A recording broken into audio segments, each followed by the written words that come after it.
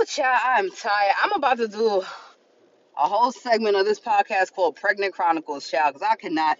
I just clocked out of work, child, and I feel like I just ran a whole damn marathon. I wasn't there but like 5.5 motherfucking hours. I'm going home. Taking this, my big 6.5 month pregnant ass home. I'm tired. Child, let me tell you something. Don't argue with a pregnant bitch when she's telling you she's tired. Hold on, let me say goodbye to my favorite security guard.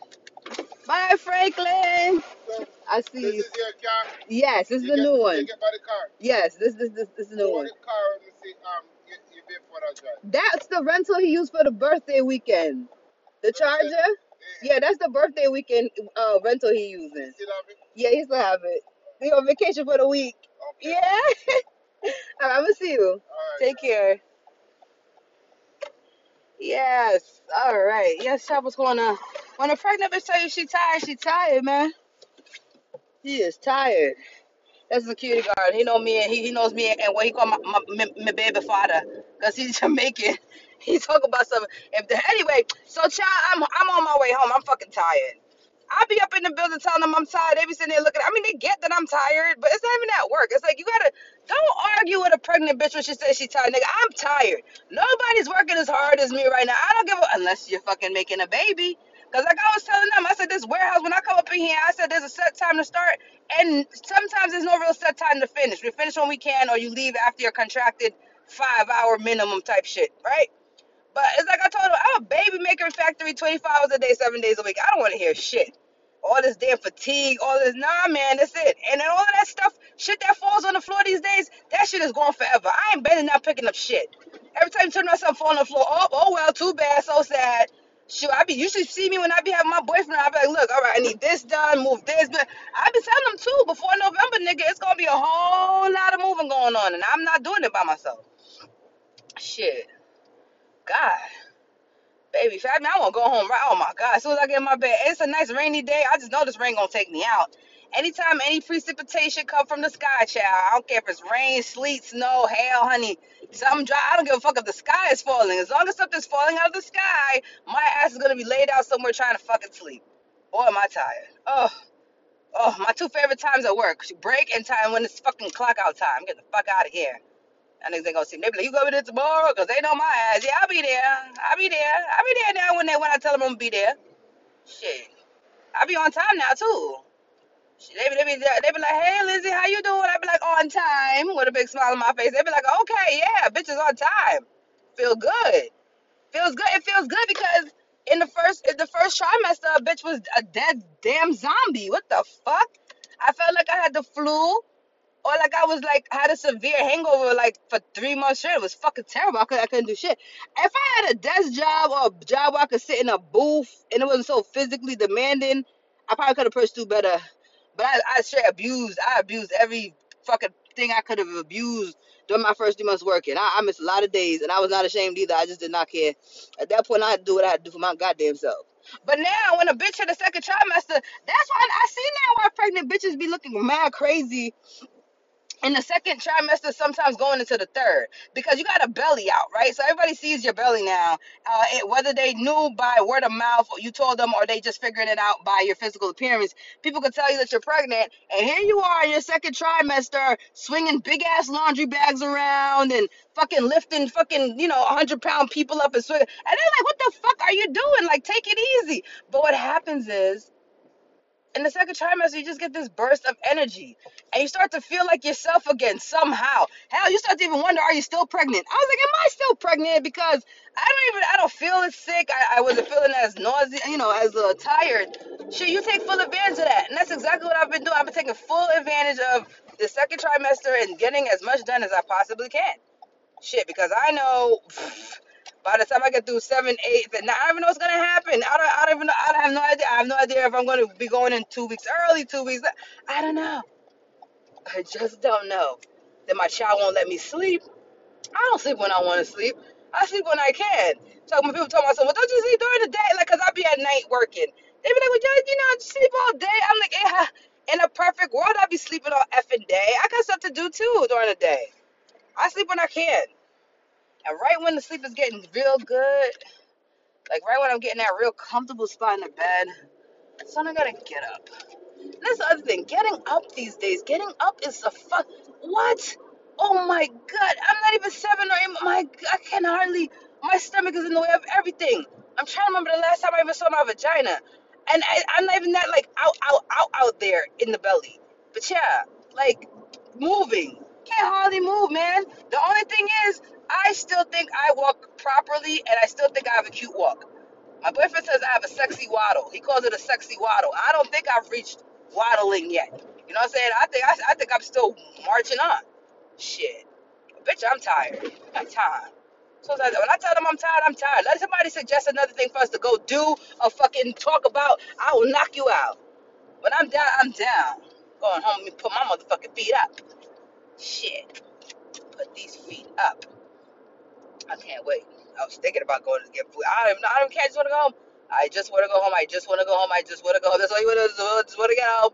I want to go home. I want to take a nice. I want to go home. I'm trying to get home. Shit. I want to go. I just want to go. I go to work. Why do we go to work? Everybody goes to work for, I don't know, 9 out of 10, the money, the means to support yourself, right? Support yourself or your family or something else. But most people work for the benefits too. You know what I mean? It's like, okay, it's not just the money that I'm getting for my family, but maybe I'm getting some benefits for myself. Health insurance, life insurance, whatever it is. Maybe you're in a union like I am. Maybe there's a life insurance policy. I certainly get a pension. It's just a part-time gig, but part-time gig working full-time hours ever since COVID. So it's like, what am I getting up there for every day? I don't even know what I'm getting. The check, I guess, but really, I'm just good. I'm just really securing these benefits at this point. I'm just doing what I have to do to secure the benefits. Shit. Of course, I need money. Who doesn't need money? But I swear on everything, going to work these days, my motivation is not money. And it's not to say that I don't need money, but that's the last reason I'm going. Everything about shit like, okay, health insurance, benefits. Everything I think about is benefits. Because money can be made. I know how to make money. It's just them benefits. Fuck. I ain't taking shit from me. I need everything. I need everything. I need everything. I need the health insurance. I need it all. Fuck that. So I'm tired. I'm tired. Almost at my house too. God, getting the hell out of here. Child, please. Ugh. No, I'm not stopping at any store. I'm trying to think if we even need anything. Nope, I'm leaving. Get the fuck out of there. I'm so tired. Trying to think what is I got about 3 days left in this work week. I'm trying to figure out when I'll be on vacation.